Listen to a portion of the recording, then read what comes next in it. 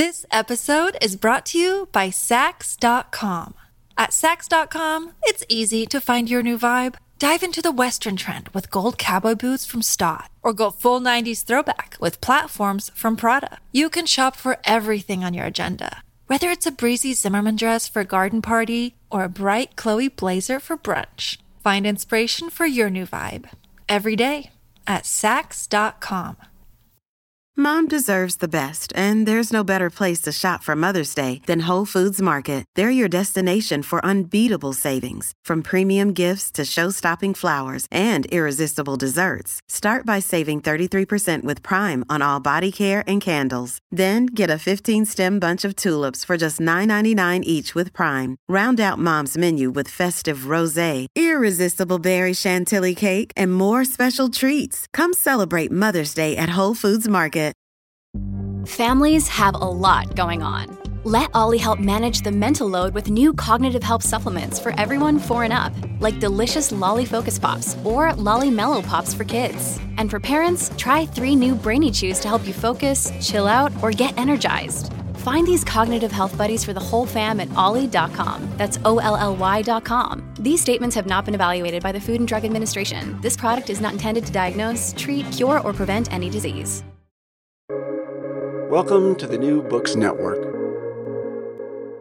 Hello and welcome to another episode on the New Books Network. I'm one of your hosts, Dr. Miranda Melcher, and I'm very pleased today to be talking to the author of a book that has just come out, titled A Body of One's Own, A Trans History of Argentina, published by the University of Texas Press in January 2024.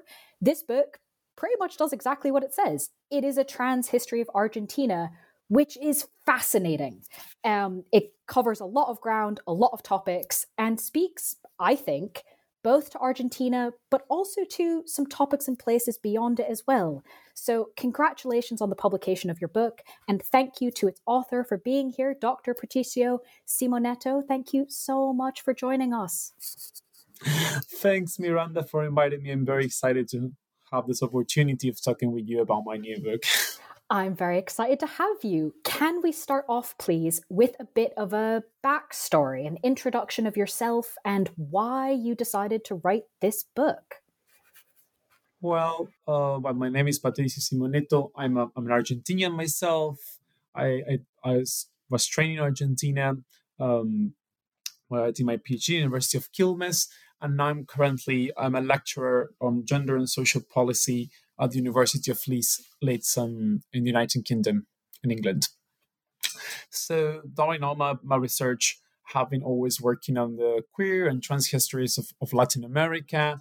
I had a first project about the radical homosexual movements in the 70s, and a second book that it's now coming out in English about the history of sex works in Argentina and how they're shaped notions of gender, race, and class.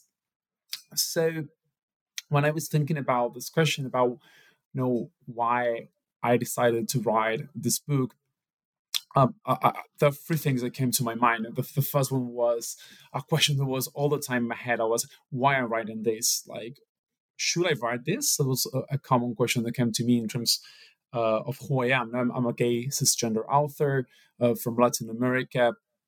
And I'm not saying this only as a statement, but because I'm pretty aware, and the book reflects on this, the privilege of having the time and the funding to do the archival research, to write, to reflect on this topic about a community that has been historically excluded from the spaces of knowledge production, and how this impacted in the writing of the book itself. Honestly, the idea of the book came from 2 sources. One was medical archives. It was during my career has been working in different archives in colleges of medicine, trying to trace life of people considered abnormal or portrayed as abnormal. And I keep finding myself with different narratives and interviews in which some people talk about themselves as inverted inside their own spiritual and psychological life, people crossing different views on gender. And I noticed that there was not many books written on the topic about Argentina. And this was an opportunity for me to contribute, to reflect on why, or what can we say about this experience? How can we think it? And what this imagination about these experiences can tell us about Argentina as a country. And second, this book is is a result, I think, of friendship. And in particular of one of my best friends in life, who is Alba Reda, who is someone I really admire, who is a big advocate for trans rights, who really inspired me to continue with this project. And I'm lucky enough to count them as one of the people praising for this book in the back cover. Wonderful. Thank you very much for that introduction. And I think that thoughtfulness really kind of comes through in a lot of aspects, and gives me a bunch of things really to obviously want to ask you more about. The first one I'd like to pick up is the idea of kind of the history of Argentina, of national histories and the stories that are told about this, because I really think the title of the book is true, A Trans History of Argentina. It is a trans history, but it is also a history of Argentina told through a lens of transness. So can you tell us a bit about kind of these two aspects and how the book challenges maybe our traditional national historical storytelling ways by looking at this lens? Thanks for this question, because it was something I was always very concerned to be clear about. This is a book that what it's trying to do, and it's something I always try to do, is trying to engage with an alleged marginal experience to retell or to rethink how do we imagine and how we understand, in this case, a country or a nation. No, especially because I know historians of sexuality are usually accused of writing about marginal topics, or topics that are not necessarily important for the making of the crafting of big political issues. What I try to do, and I hope to have done it well, is to come back to this alleged marginality to explore the ways in which Argentinians imagine and experience sex as a vital concept that structure the legal and cultural logics of gender as embodied experience through the 20th century. And this focus on sex as a frontier space, as a space where there's a lot of imagination being accumulated, allow me to engage with multiple topics, also political discussions, social discussions, and cultural discussions that I think will define the history of my country in the 20th century. Just to focus on some points that I think will be central in my book, or are central in my book. First is what happened when we rethink national storytelling from the experience of those communities that have been marginalized, especially interested in this big contrast between democracy and dictatorship. There has been a binary defining the ways in which usually Argentinians understand a national history. What I noticed, and I'm trying to make an argument, is that when we focus on these communities excluded by the gender expression or by the sexuality, what we see is a big continuity. Now, sexuality comes into public life as a metaphor of social order, as something that needs to be regulated, structured, and help us to think beyond these alleged contrasts, these binaries, to see maybe long lines, long durations, or long processes that are going through the whole century. Also, I'm interested in thinking on the history and transness as a space as a laboratory for historical imagination. Know that the public portrayal and public experimentation with certain bodies that were considered abnormal, that were excluded. What I noticed that is that in these narratives about these bodies, about trans bodies, what is being crafted as are all the categories, all the experiences about race, about gender, about sexuality, but also about social class. Now, I'm trying here to come back to a claim that recently the historian Paulina Alberto has done on the need of bringing all these histories that have been being crafted separately together. To think how, for example, the ideas of trans as something external to nationality, to nationhood, or the deception with certain immigrant bodies can help us to think, well, how Argentinians imagine whiteness and beauty. What are these ideas? How these ideas can help us understand what it means to be Argentinian in general, not beyond trans experience. So what I would say is that if someone is going to come to my book, what they will find is maybe a method of a way of rewriting national histories through focusing on something allegedly abnormal, and praising for bringing those topics to the core of political and national imagination. Mm. No, those are some great things to raise. And I think as the end of that answer signaled, this is something that can and maybe should be done, not just for Argentina's national history, right? This could be done for a lot of countries. Obviously, you have some personal connections that I imagine make it easier to engage with these archives and this history. But could you maybe speak to why you chose Argentina to focus on, why it's a particularly useful context to study these issues? Well, yes. This was all the questions I face in the moment. Now, when I started this project, I needed to write a convincing praise to get funding. In this case, was funding of the European Union, which I was very lucky to get. And I first got the topic, and then I started thinking, why Argentina? Why Argentina is important? I noticed two things that I think are vital of Argentinian. The first is that Argentina is one of the few countries in the world that explicitly ban gender affirmation practices. At the moment, they call it those procedures affecting reproductive organs, and this banning will allow me to engage with two things. The first of it is an apparent paradox. Like in the 20th century, what I see is that, at least in Argentina, the notion of sex become a more flexible notion, and there's more narratives and discourses surrounding this idea. That sex is not an inflexible reality. There's some possibilities of experimenting with it, and crossing what people understand of sex in different moments. But as a reaction to this apparent flexibilization, what I see is that the local elites, medical elites, but also politicians, state agents, react is by trying to create some type of corset, because they understand that sexuality is a vehicle for a human reproduction, and human reproduction is strategic for national development, because now usually Argentina is imagined as an empty country that needed to be populated. So what we see is there's a lot of policies of attempts to regulate this apparently flexibility. And secondly, what I would say to Argentina, because maybe some of the people in the audience know Argentina has been a pioneer on trans rights in the 21st century. Argentinian history of transness brings us something that I think is very needed. That is, because this banning of gender affirmative procedures was related with protecting, or allegedly protecting, human reproduction, is that allows us to see the connections between transness and other fights for body autonomy and feminist autonomy. Also, what I try to do in this book is to make the case that there is no, by any means, any possibility of separating feminist and trans history, and feminist and trans social movements, struggle and fights. So I try to make the case against this divorce by bringing it back.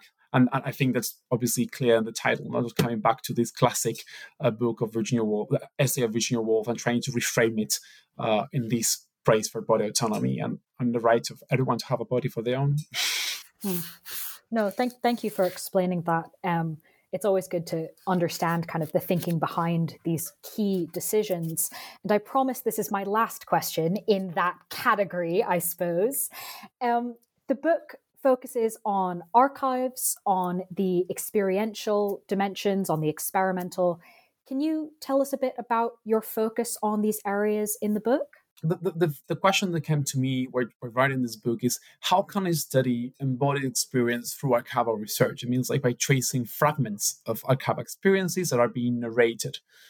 The first thing, and this is more like a queer methodological thing, is I always start thinking of something that the LGBTQ community does, or usually have done historically, that is taking some slurs or terms that have been designed to denigrate certain communities and turn them into a key to navigate archive and found materials that can help us. It can be the base to build all the types of stories, all the narratives. I hold more reparative narratives. Through this process, I also was lucky enough to make contact with amazing archival projects such as Archivo de la Memoria Trans, the Trans Memory Archive, El Archivo Desviado, Memorias Malucas. We are grassroots archival projects which are doing a lot of work to expand archival imagination and to create new ways of defining what is archived of our communities and how can we engage with it, like from personal photography to heels, costumes, dresses. I think that is essential, was vital for writing this book. During my workshop, my fieldwork, I came to this repeated phrase about that the body remembers, the body recollects our experience. So what I try to do in this book is, well, how can we approach to body or to embody experience also as some type of archive? To do this, I come back to a more in a metaphorical way to an idea of Marx that bodies in capitalist society are living machines, not because the capitalist relationship transform our body itself. So I try to think like, well, what if we think bodies as living archives and living laboratories? And I came here with two dimensions of this. On one hand, is like how the public portrayal of these bodies crossing gender frontiers, portrayed as abnormals, are fabricating social categories, are being used to transform what we understand of whiteness, what we understand as social class, and what we understand as gender. And a second thing is like how everyone, ourselves, also experiment with our bodies to be seen and to embody what we want to be. And also here, I focus on the body knowledge produced. It always catch my attention by writing the book, a phrase I found in an old ethnography in which a travesti woman says, I learned about hormones through the livers of my friends. And also this idea that it's a body experimentation where knowledge is being produced and this knowledge is circulating. But also how a body, and this is something I learned from interviews, is recollecting experiences of violence, experiences of exclusion, and we can get maybe a little deeper on this and future questions. Finally, about this question about archive, I think that something I have been coming a lot in this book is about the paradoxes of visibility. And as we know, for trans, but also for all the LGBTQ movements, visibility has been a main claim, a political tool for transforming reality. What I try to do when I come back to the past is thinking how this visibility is working. And something that really strikes me in the last years has been the fact that the reasons why someone become visible in the archive are not necessarily the good reasons, the reason or desirable reasons. What we find in the archives of jails, archives of medicine, is that the reason why someone become legible sometimes is unpleasant.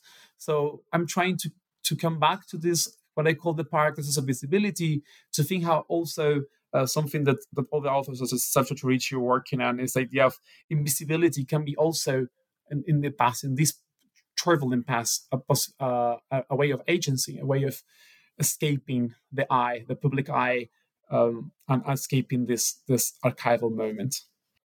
This episode is brought to you by Saks.com.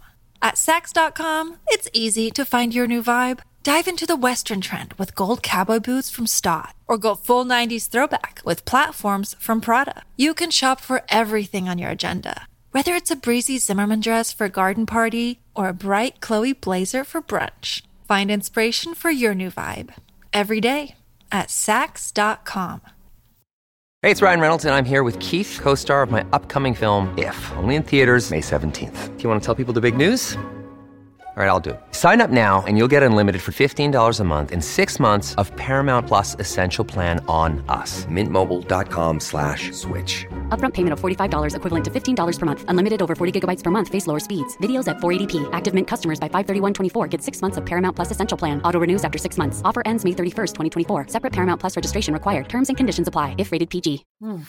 No, some really useful points there that I think, having read the book, kind of come up all throughout.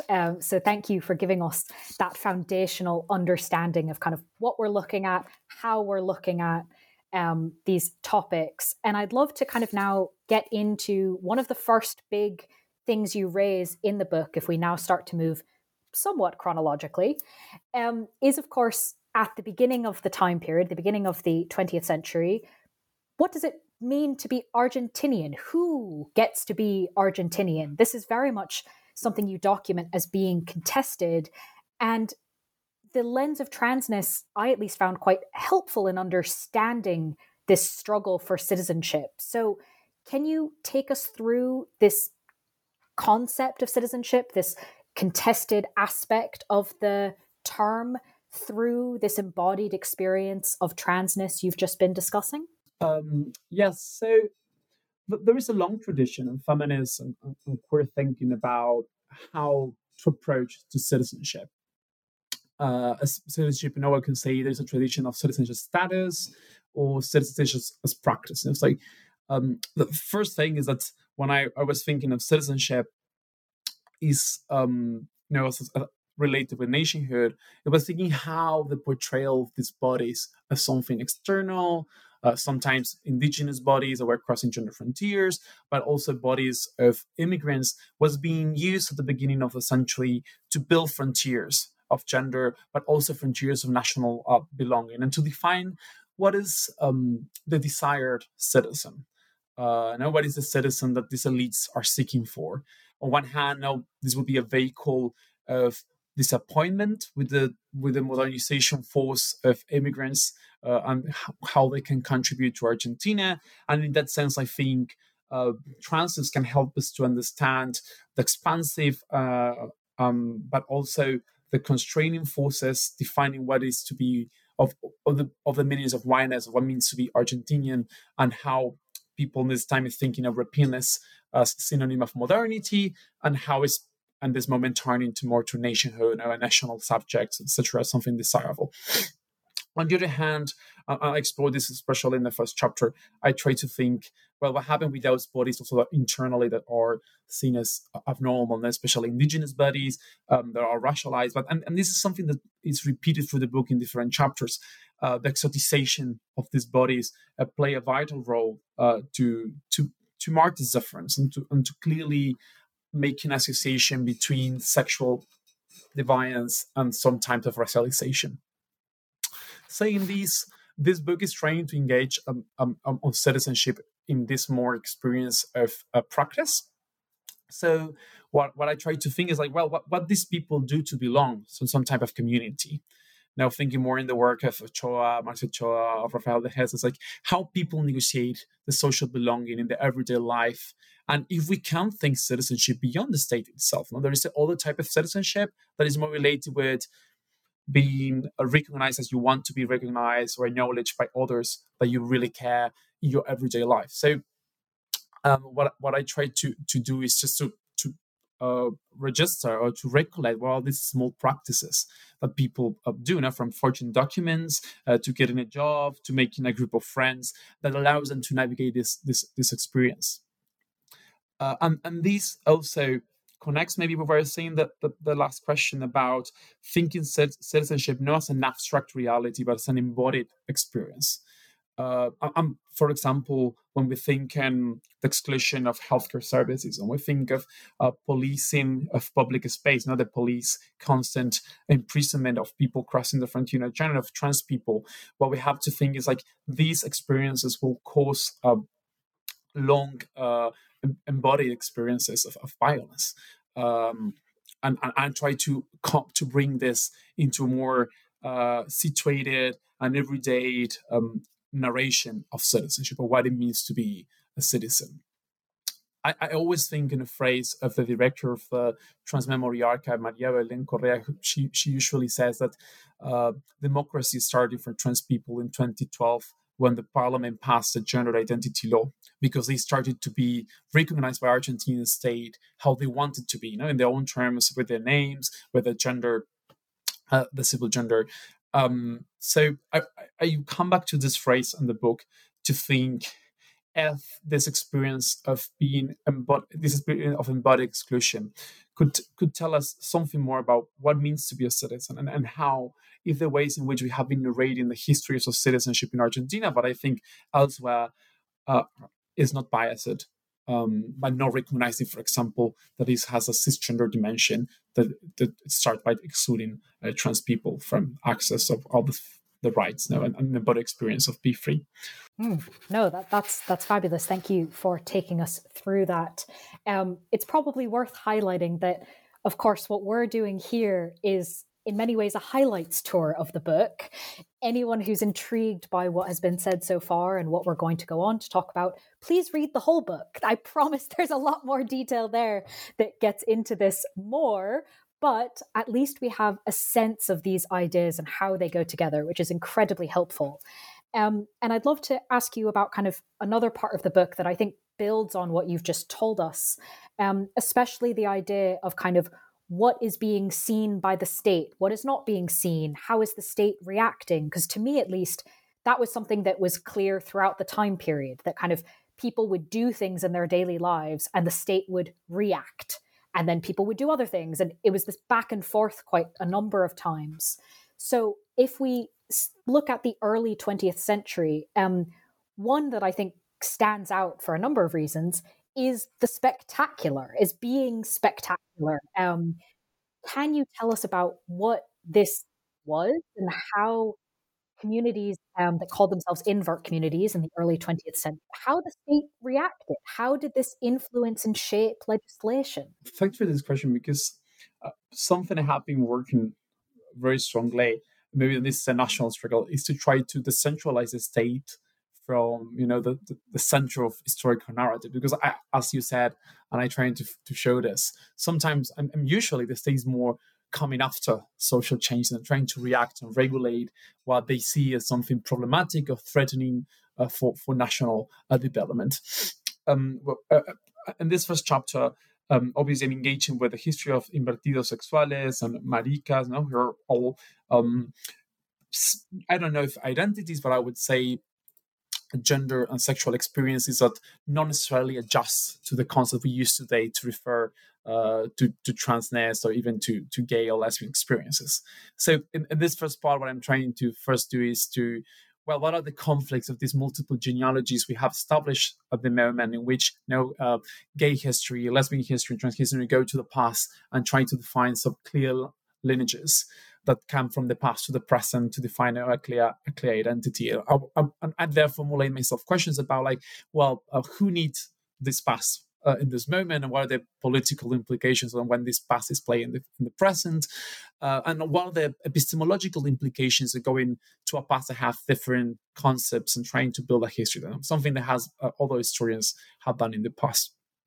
When it comes to spectacularity, and in this moment, this idea came to me because the first that happened to me was I was impressed by these invertidos sexuales walking working in the street, using carriages, using these amazing dresses that's being photographed in the street, even reading in the socialist press, well, beware, there is some thief dress of women, they will try to steal you, or then some stories of what we today would call trans men, of people living 23 years, having an amazing job, taking themselves photographs. I'm kind of showcasing this spectacular life.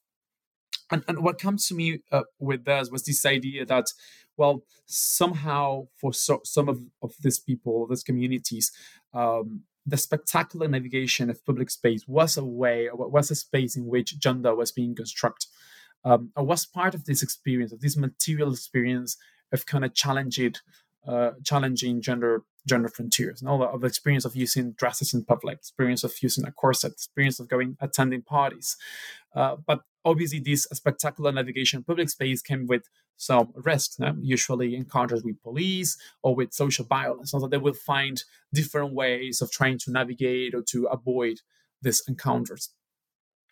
What is interesting is that when this spectacularity increases in the media, that way we see that there are more and more attention to this society about what happened with these people that is crossing this gender frontier, that is doing things that are not correct, is that the state will increasingly or tries to regulate this.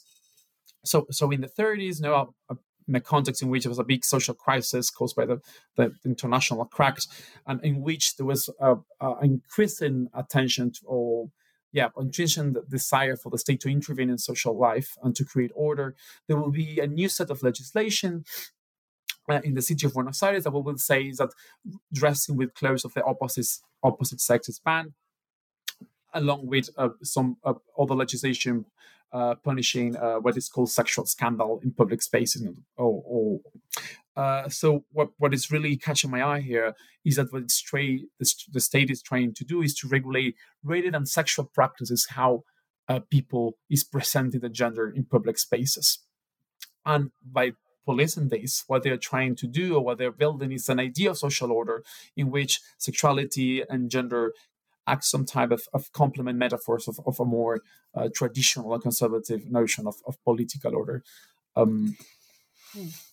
And as you document in the book, this doesn't stop, right? It's not like they put these laws in place and then, okay, the conversation is over. In fact, you talk about how, for example, in the middle of the 20th century, the media attention in some ways even seems to increase on this topic. So can you tell us, if we move sort of chronologically around that bit, 1950s, 1960s, what were the kind of media narratives around trans experience at that point? And how did that increased visibility, if we're talking about the state reacting to things, what happened then?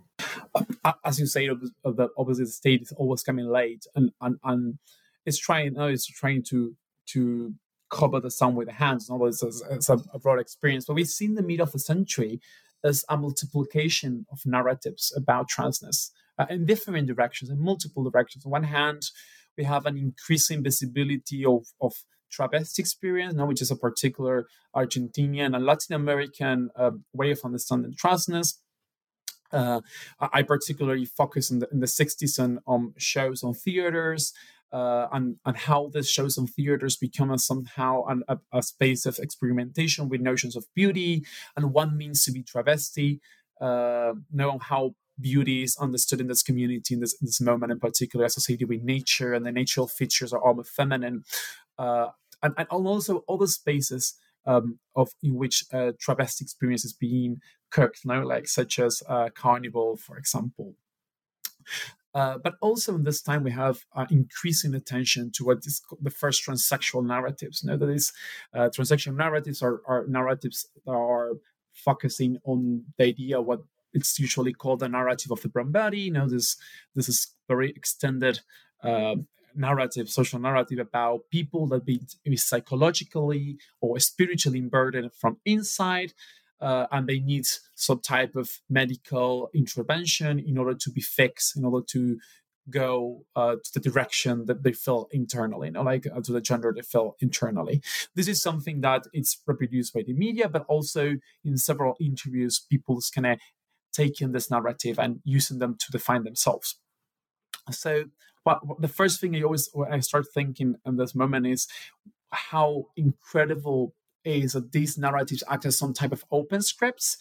You can read in the news that certain people is saying, "Oh, I read this story of this X person, and I feel the same. No, I have the same problem. I'm internally, a gender. I need somehow being fixed." And there's some doctors that will start even offering the services, to try to fix what is seen as a problem, as a way of what we today would call like a medical transition and social transition.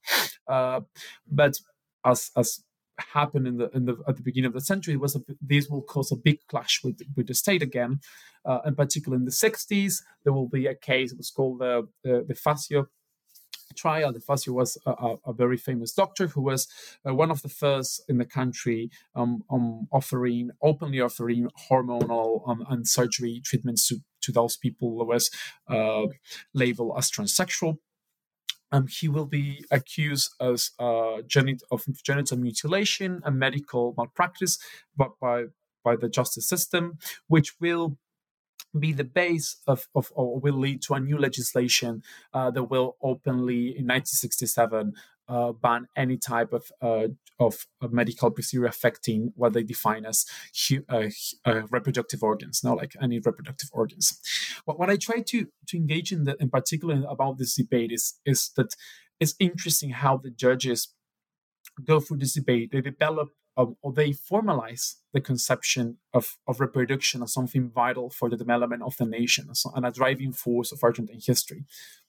What they will openly say is that genitalia is a social good. So it's a good that is not owned by the individual. The individuals can't own their own bodies, but it's written that it's a social good that needed to be protected by the state because it's a strategic good for the national development. And so like this idea comes and is repeated.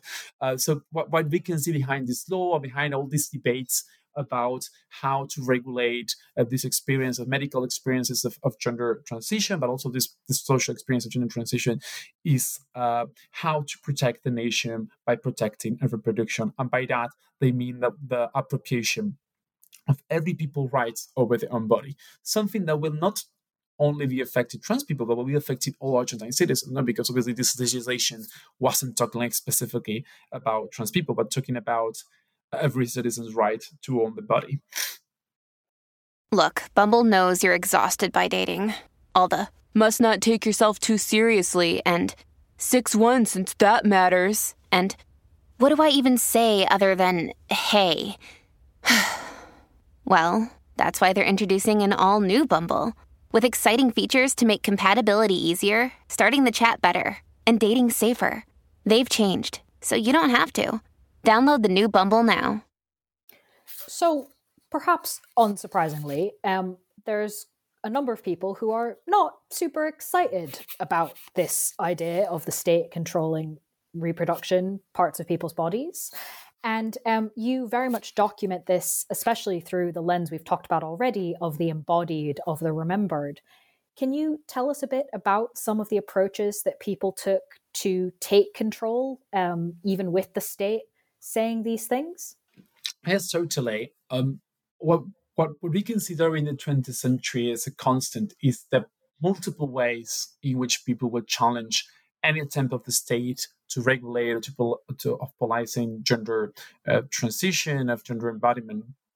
No, I mean, I'm thinking on these two forces. On one hand, these policies are trying to say who can access public space and how you can portray. Now, if you dress, a quote, if you dress in clothes of the opposite sex, but also these other more intimate interventions of what can you do with your body. On one hand, we could say that my book explores like more everyday social and medical practices to navigate this experience, from clothing to getting social recognition in your own community. This can be, for example, through migration or forging documents. We see this along the century, people moving from one country to another, forging the birth certificate in order to get a new document and having the life in the terms that we're looking for, or people going from one country to another to seek medical treatments. What I can say, especially if we focus on the second half of the 20th century, is that this policy of this possession of people's sovereignty over their bodies will create a precarious conditions and living experience for the trans community. I would say it drastically undermines trans lives and reduces trans life expectancy drastically. So what I try to think in the second part of the book also is what are the multiple ways in which people is trying to make a body of their own, and a more technological way, in the way in which they create community languages, community technologies that then circulate one to each other, and how this is changing the ways in which being travesti or being trans, gender or transsexual is connected to these technologies. From the prosthetic uses of foam, clothes, forging documents, but also to the increasing use of liquid silicone in the 80s and 90s that will have particularly very damaging implications for the community, for travesti community and the female trans community in particular, alongside with other experiences such as traveling abroad to get surgeries in countries that are less regulated, such as Chile or Colombia, but which will also impact negatively in many people's lives.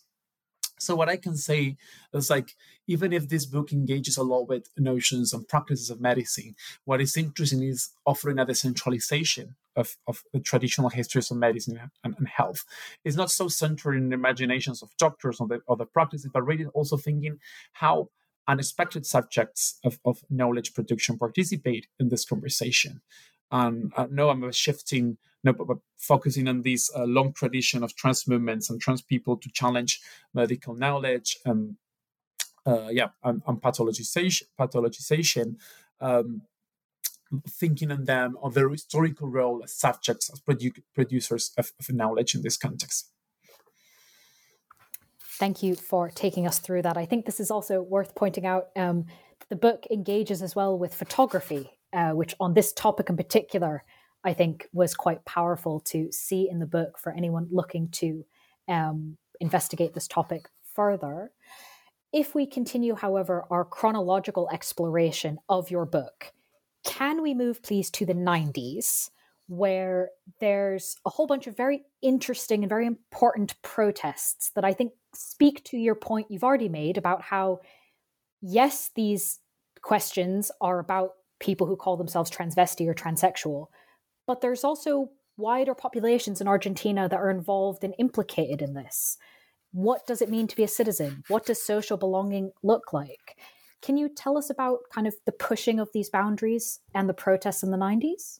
Yes, but when I was researching this topic, and I want to say I did part of this in collaboration with our colleagues, such as Marce Gutierrez, for example, I was thinking on how to build a genealogy of these very pioneer rights that happened in the 21st century. Like in concrete, for if the audience doesn't know, Argentina was one of the first countries of allowing people to change the ways in which their gender is defined by the state. This means like transforming it in a simple administrative process in which you can just request a state and you will be provided with a new document and will change your birth certificate. So in concrete means the state gives the sovereignty to people to define what is legally defined as the legal sex or gender in their own documents in ID. And this has a lot of practical implications in common lives, especially in countries in which IDs, for example, are constantly requested by police officers. So coming back to the 90s, I see that there are like two very interesting types of protests knowing this more collaborative researches that have been doing. On one hand, we have the travesti research, the travesti demonstrations in the 90s. Now, the 90s is a moment where the first organization of travestis emerged. The same Maria Belén Correa, the founder of Jean Moriarty, was the founder of the first travesti organization in the country in 1993. And what we see here is that there are different types of protests in the public space that are challenging the ways in which Argentinian usually, of the choreography of protests. Now, they are not these classical trade unions requesting for wage raises or complaining about the neoliberal reforms. They know the human rights movement, know family members that are usually portraying themselves as family members, this idea, effective idea that's working in this moment and fighting against the policies that were forgiving the genocide, militaries involved in genocide. But it's a very sensual in public intervention, a very clever intervention where we see somehow a politicization of nudity, for example, the use of silicone produced breasts as a symbol of the violence they suffer, not showing parts of the body that are being damaged by police violence. And so this idea of using this scandalous body as a political weapon to change or to call attention of the media and to open conversation. And they will also make interventions in talk shows, spaces, transforming all these spaces in political space of conflict to fight for the right of being able to access public space in the same terms as other citizens in Argentina. And usually these scandalous policies will clash with this more socially middle-class respectability politics that other movements are trying to portray. I think in particular, this is you can see this in the conflicts they have and in the coalitions they create with the gay and lesbian movements, in which there are certain conflicts that now some members of this movement don't want to be related or connected to these travestis that are from all the social class, that come from the north of the country, they're racialized, and also they have this very scandalous performance of protests. On the other hand, in the 90s, we see a reemergence of a more political transsexual movements. In fact, the first transsexual organization is Transdevi. And we see certain characters and activists, and I focus on 2 or 3 activists, to think in the more traditional, that these transsexual women and men are using more traditional figures of womanhood, and even politicizing this narrative of the brown body to claim or to fight against this this intervention of the state over the possibility of owning one's body, of undergoing a medical intervention, and more in line of the international landscape of legislation that we have in this moment that is more medical-led, the possibility of going for a medical procedure to then get a transformation of your documents. Obviously, this transsexual and travesti movement, we have some conflicts, and I try in the book to engage what are the conflicts behind, not what this tells us about the social class conception, the racialized conception of what means to make politics in this moment in the 90s, and what it means to intervene in the public space. And I try to find in this two driving force through the 2000 or the noughties, the development of social movements that we led in 2012 to this pioneer legislation. And I think that in some ways ambiguity, I suppose, the kind of progress in some ways, but what does progress mean and for whom? And, it's not a neat and tidy yay or no, right? There's a lot of different things going on in this period. And that seems very much to continue in not just in the early 2000s, but really quite up till the present. And you speak about this so effectively in the book through the particular instance of the trans flag colors being projected onto the Casa Rosada in 2021. So can you tell us about kind of the multiple ways we might interpret that action and sort of where we're currently at? Yes, so this image, I was in this moment already living in the UK, and I came back about 2021. So the country passed in this moment a legislation fostering the employment of trans people that has been historically excluded. This and concretely mean that they establish a quota for public employment of 1%, and also certain tax relief for those private employers employing trans people. So the government made a big campaign about it, and I think it was interesting in this moment because it was a big achievement. And all the legislation that was somehow calling attention that what at the beginning was the gender identity law was centering more on the possibility of choosing, but also in healthcare issues, the possibility of having an integral healthcare as a right access, not only gender affirmation practices, but the right was also expanding to other areas. The idea of that having a job and social exclusion was part of the experience, was part of the violence of the state. It was a component of the ways in which the state related with this community. But what I try to think in this final epilogue is on the risk of having a more teleological perspective on the development of rights. Now we have this idea, now the state is changing. Now there is an expansive time of rights, and this is unchangeable. And I think that, even if I was a little more optimistic, I think that it was quite right to say that when we know now that 2 years after we have a far-right government in power in Argentina, and that many of these rights are being threatened and are being publicly undermined for the members of this new neoconservative liberal administration. So what I try to think is what are the challenges of translating this new pioneer legislation, this amazing legislation, into reality? Something that I'm not doing, but there are many people I know that was involved in that moment in government was working on, and that many trans activists were working on, to try to think, well, what means integral healthcare? Now, what means to claim to hospitals to really access to my right of gender affirmation practices, but also my rights of being treated how I want to be treated. What I want to do in this last part is by challenging this more teleological perspective is, on one hand, calling attention on this. This is a good moment of rights, but we don't know how it happened. But there is a potential here because it's transforming the ways in which the state establish a gender relation with citizens, and that's not only affecting trans communities, affecting us all. But on the other hand, it's also calling our attention that rated on an end goal is more a starting point, maybe, to discuss what it means to be a citizen of Argentina and what are the social and state responsibilities that we have to acknowledge and we have to engage with to build a more inclusive society for all. In a country in which, for example, we have 100, 200% of inflation and many people is pushed every day to poverty. So what I would say is, on the one hand, this, like, what are the implications of this big transformation of the gender notion of citizenship and this more embodied conception, how can help us to rethink our history, or I think what type of society are we building, still what our body keeps recollecting of all this experience, in particular, which bodies are recollecting more of this violence and this turbulence experience. But also, and I think this is something that I keep thinking more in these last days and these difficult moments, thinking of coming back to that, all the ways of belonging that are activated by communities, that are activated in everyday life.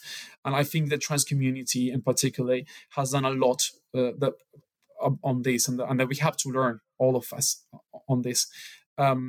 Because in moments in which things come so difficult, there are certain experiences of solidarity and community building that could be maybe a key point to imagine all the possible societies, all the ways of belonging, and all the ways of being all together and living together that are not necessarily based on this violent exclusion that we're facing today. What a lovely way to sum up the kind of ending of the book and a lot of its themes, as well as what to look for with Argentina going forward. Bringing me only to my final question. That might be some of the challenges in Argentina, some of the important work that's being done. But what about you? This book obviously has just come out, but is there anything you might be thinking about working on next? Any side projects to this? Anything else about your work coming up that you'd like to highlight? Yes, and I would say two big things. The first thing is that I'm very happy that my previous book on the history of sex work in Argentina is coming in English with the University of North Carolina at the end of this year or the beginning of 2025. So it will be soon out. We're just working on the cover, and I'm obviously very, very excited about that. But also about my future in research times. I'm currently working on a new research project with Cecilia Toussaint, and we're trying to do a history, or trying to set the base to build a history of anti-fatness in Argentina. Now coming back to this idea of bodies and beauties, and we're trying to think how a history of fatness in Argentina could be the base to thinking now that on the contours of race, gender, ability, and sexuality and social class. What this apparent hate to fatness, so that many surveys show that it's one of the leading cases of discrimination in Argentina, is catalyzing and has been building historically to understand what it means to belong and what it means to be here in embodied terms. Brilliant. Very cool projects. Thank you for giving us those little previews.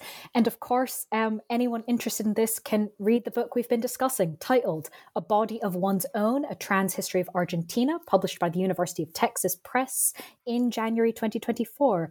Patricio, thank you so much for being with us on the podcast. No, thank you for inviting me. Have a good day.